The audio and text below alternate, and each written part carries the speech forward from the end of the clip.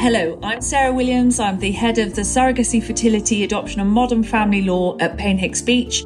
And today my guest is Marnie Denenberg, Director of Private Client Services at Donor Concierge. Hi Marnie, how are you? I'm good, how are you? I'm very well, and we're in lockdown London at the moment. And I'm in blizzard in New Jersey right now. As we're doing this on Zoom, more and more people are doing everything remotely, and they're transporting their gametes across the ocean. So I think it would be really helpful if we could outline the services that you offer and how you help people find their donor egg, which is what they need to complete their family building process. Yeah, so Donor Concierge, we've been around for quite a while. And the premise of Donor Concierge is that before a family goes to an agency and signs up with an agency and then is essentially handcuffed to that agency to find their candidate, we have relationships with over 100 agencies across the country. And as a result of that, we have access to over 15,000 donors. It's going back to that initial premise. We feel that if people come to us first, we're not an agency. We are a service that provides access to all different candidates from agencies so people can look to see what the best fit is for them. Yeah. They're not locked into one particular agency. They look at all available candidates. We curate portfolios based on the criteria that a family is looking for. And then once they've selected a candidate, then the next stage will include involvement with that particular agency. We don't act as the agency or provide donor management. That will always be handled by the agency that has the relationship with the donor. But working hand in hand, we and the agency work together to assist a family in finding their optimal candidate. Yeah, because it's all about personal choice, isn't it? You're creating your own family and you want to have your own ethnic background replicated and your physical characteristics and maybe your academic abilities also replicated. There's been a lot of press recently, certainly in relation to donors in England, about the difficulty with racial matching, for example. The choice is extremely limited and the waiting times are very long. So increasingly, intended parents are looking to America to expand their choice. I do have international clients at our premium level. We work with families over the course of, I would say, a 3-week period where a dedicated case manager is assigned to work with the clients, have a pre-search consultation to review criteria, and then the case manager will go into our online database, which serves as a platform that houses all the available donors on one platform that we have, and we'll review all of those candidates. They'll have a list of candidates, and essentially there'll be a curated portfolio presented to the client. Doesn't matter where they're located as long as they have access to a computer. And within that portfolio, there will be, each candidate along with photographs, socio-medical background, educational background, what her hobbies are, personality traits. All of that information is provided within the portfolio. And there's also an interactive box so that the case manager can communicate with the client with regard to each particular candidate. And they do have the ability to sort the candidates. So there is a sifting and sorting of candidates that goes on both the intended parent side, and then that's all happening at the premium level. In addition to that, we offer private client services, which is my team. And what we do is offer more than just search services. We stay with our clients for a longer time period, a minimum time of 3 months. So we are hand-holding, serving as liaisons, and communicating with all the parties throughout the process. And can I just ask, in relation to the donors themselves, where are they sourced initially? How do you go about finding them, you or the agencies?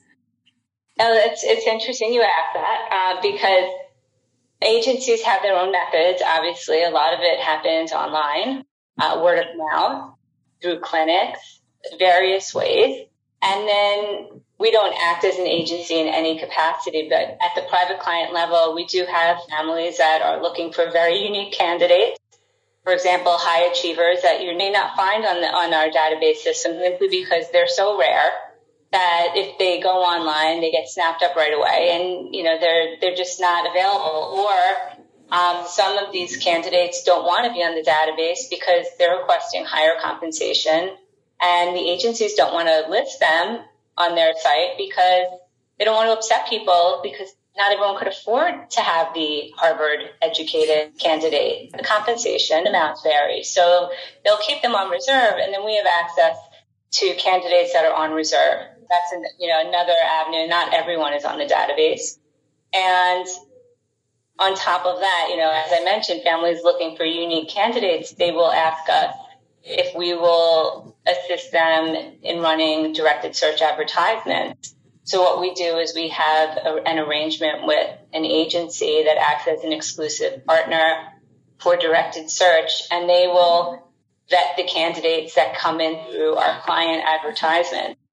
And we'll oversee that process for them, but the agency remains involved and provides all donor services. We have a very bright line. We advocate strictly for intended parents. We never go on to the donor side of things. Which is important. It's super important. Yeah. There's no conflict that way. You're only acting for them. Absolutely. Yeah. Can you give a range of costs just so that people are aware? Women have a right in the U.S. to decide what their compensation should look like. It's not regulated as it is in the U.K. So if you were on our database, you would see there's a range somewhere maybe between $7,000 or $8,000 to $15,000 in compensation. But I see upwards of that when I'm looking for unique candidates. And I don't mean unique in they're more special, but they're just certain qualities that people are looking for. They are going to go to the lengths to find an egg donor. They're looking for someone that would fit in their family, so to speak. So if you have two clients who both went to Stanford and they want the Stanford egg donor, then they're willing to pay more for it because that gives them that extra level of comfort. And I also see that in terms of a Jewish egg donor, for example, it can be an intricate process. It is. And we work with many families that are looking for Jewish egg donors. So, yeah, I understand that. And sometimes families are comfortable where as long as the mother was Jewish, then they're comfortable with that. And we do get that information. And we can go back to an agency and ask them for specific information if the family needs that to feel more comfortable. And in some instances, they'll provide more information. Not always. There are levels of privacy that every donor and every agency wants. We have a good number of Jewish candidates, and we also, I've run directed search advertisements looking for highly educated Jewish donors with success. Everything's possible. It's just patience. And typically, if we were to run a directed search, which I never recommend it as a standard of practice at the outset, because I feel like it's always good to look at what's available first because you may find exactly what you're looking for on the database. But if you don't, I would say it's typically a 3-month process of running a directed search advertisement. I know you're representing the intended parents throughout, but what checks would the donor have in terms of psych and health evaluations? So if we're working with a donor that's being represented by an agency through the database system, the agency is responsible for vetting their candidates. And in all instances, a donor is going to have a psych evaluation. If it's not at the outset, it will happen at a clinical level. But if you're looking at a donor, say, through the directed search process, or even private client in general, we work with agency partners that we require at this level verification of college transcripts. We want to make sure that they are who they say they are. And for the most part, I've never really had an instance where someone was not telling the truth. There is an altruistic bone to the women that are willing to do this. So I really haven't seen any sorts of frauds. To become a donor through these agencies and through these methods, there's so many steps to the process. If you're willing to go from step A to B to C to D to E, verification is very important. We do require psych evaluations. The clinics we work with require psych evaluations, so sometimes they want to do them, or sometimes they want us to find a qualified licensed provider. So it's a mutual process that we work together to accomplish. And what about screening for hereditary diseases? Good question. So if someone's a first-time candidate, they probably don't have genetic screening completed. If they're a prior donor, they may already have genetic testing in place. So that's something that we always ask about at the outset when we're working with an agency. Has she had genetic testing completed, and what test did she have? Because we also want to make sure that she's had the same test as the intended parent has had, if this is a good genetic fit. And we take it a step further. We do like our families to meet with a genetic counselor to review the information. And oftentimes when a family is looking at a candidate, or maybe they're looking at, let's say they're looking at 2 or 3 candidates, if the genetics are available in all these candidates, then I always recommend that you sit down with the genetic counselor and let them provide insight as to who they think would be an optimal genetic. Some may be stronger than others. And this all gives the family more peace of mind at the end of the day when they're selecting a candidate. And in terms of matching the physical characteristics, I suppose not only do you need to look at the egg donor herself, but perhaps her wider family.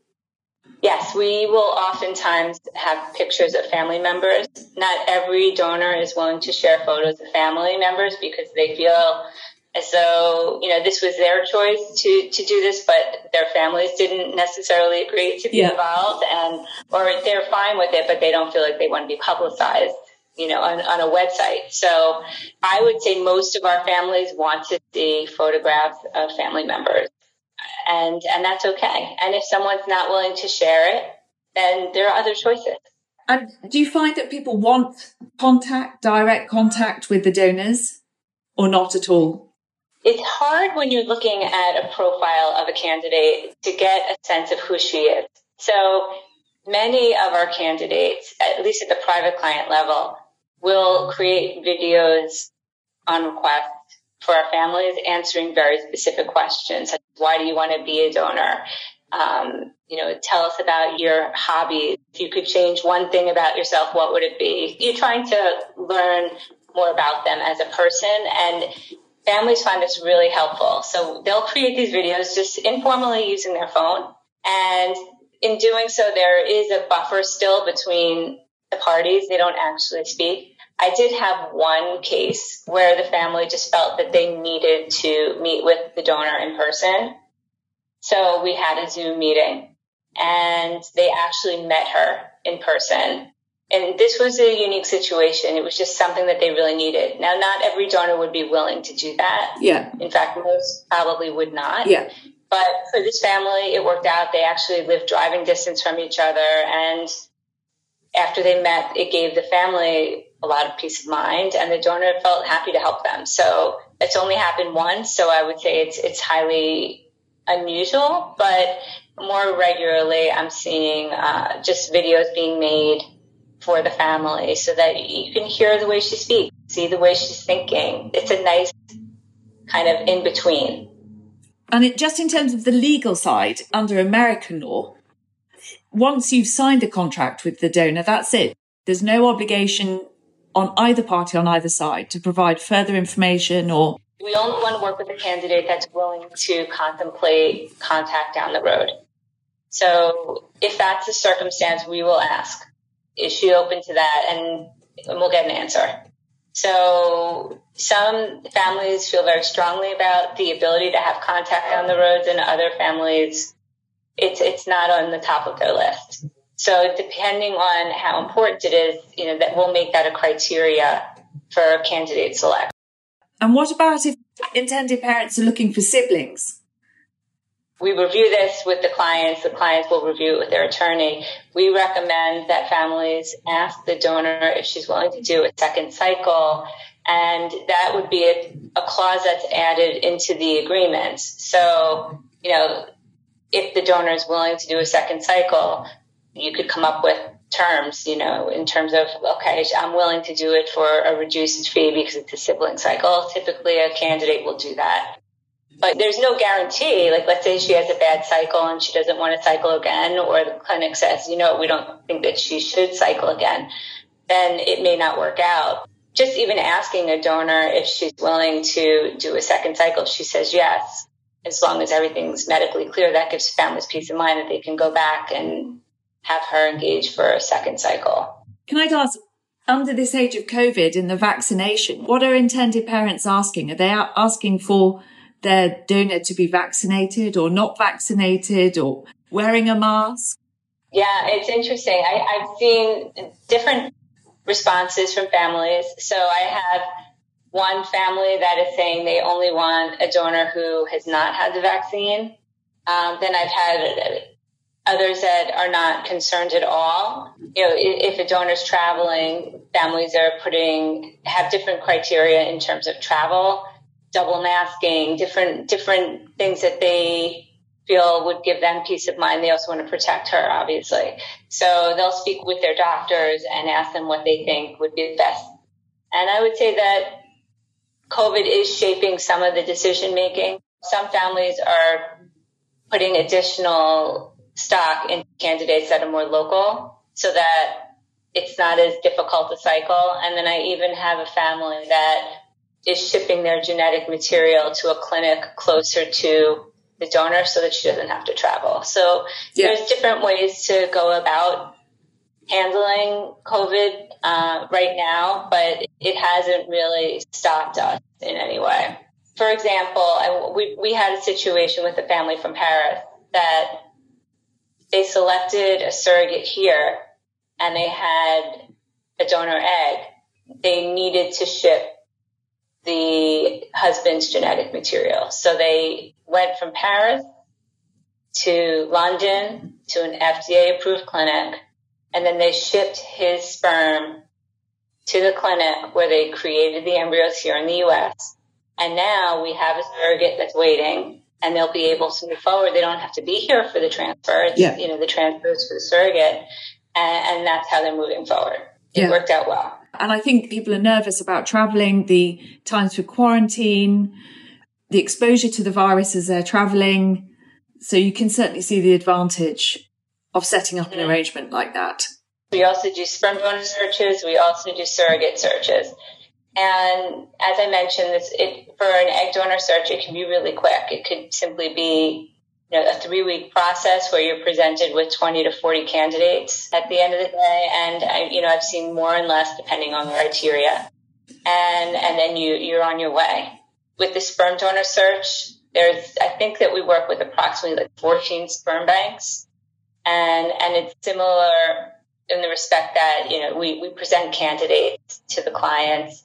And then with a surrogacy arrangement, it takes us typically, I would say 4 to 6 weeks to find a surrogate for a family, which is a great time frame, essentially, because I used to work at a surrogacy agency and people were waiting 8 months to a year to even be presented with a candidate. So we take into consideration for all of our searches, obviously the medical guidelines that are in place. We have ASRM guidelines here in the U.S. So we're looking at the guidelines. We're also looking at the requirements of the family's clinic. And then we have our own conservative guidelines that we're looking at. So we'll review the candidates in any of the scenarios based on all of those guidelines before we present them as options to our families. And, we have strict standards, pretty conservative. We're looking at BMI. We're looking at any medical or psychological health history. We're looking at various factors and obviously taking into consideration any sensitivities that the family have that they want us to consider in that process. And in terms of cost as well for the surrogate, is it the more experienced they are as the surrogate, the more expensive they are? In some circumstances, it also depends what state they reside in. So what's considered reasonable in California may not be considered reasonable in another state. Yeah. California is very surrogacy friendly. So people like to come to California for that. Although we do have surrogates all over the U.S., we will only work, obviously, in friendly states. That's a consideration as well. Yeah. And again, in terms of COVID and the vaccine, what are intended parents asking of their surrogates? And that's an interesting question. I actually had a situation where a surrogate prior to the embryo transfer came down with COVID, and the family was presented with the question, do we continue with her or do we not? And they spoke with their doctor about it, and the doctor said, actually, we don't really have a problem with it. If anything, now, she will have had it, and we know what her reaction is. And so they gave her a green light, and so the clients moved forward. And then with regard to the vaccine and surrogates in general, the doctors here are recommending that someone who's planning to get pregnant, that they get the vaccination. Yeah, compensation for surrogates, the range will be anywhere from, I would say, around $35,000, $40,000 to, I've seen as high as into the 70s.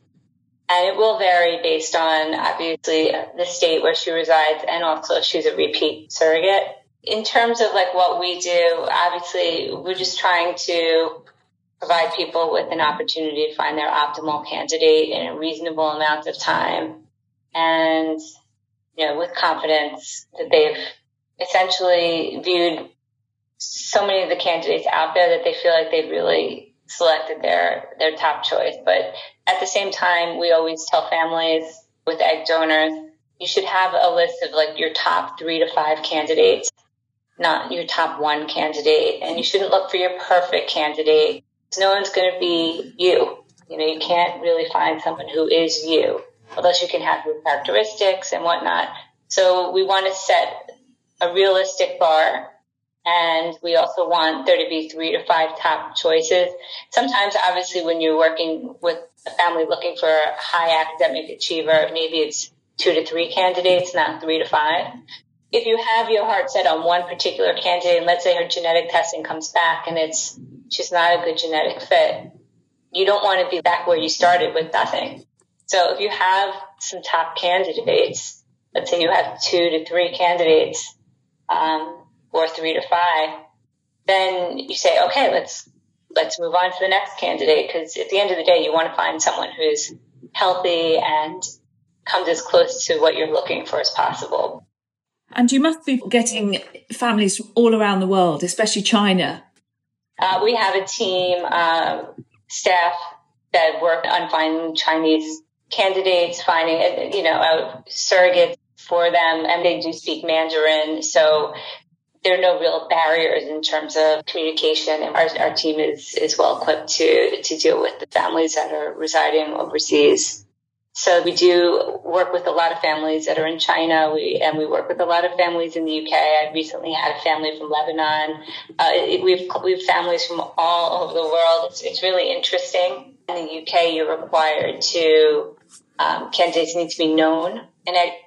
So yes. The way we work with that here is they don't have to be known completely. In the US, what lawyers typically will do is share a first name and a donor number, and that would be enough as long as there's a mechanism for future contact.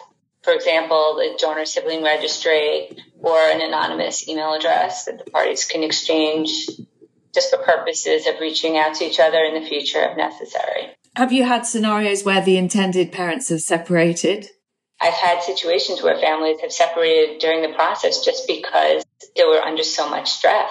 And, it's one thing that we constantly talk about is the need for support systems for families going through fertility issues. And specialist counselling, definitely.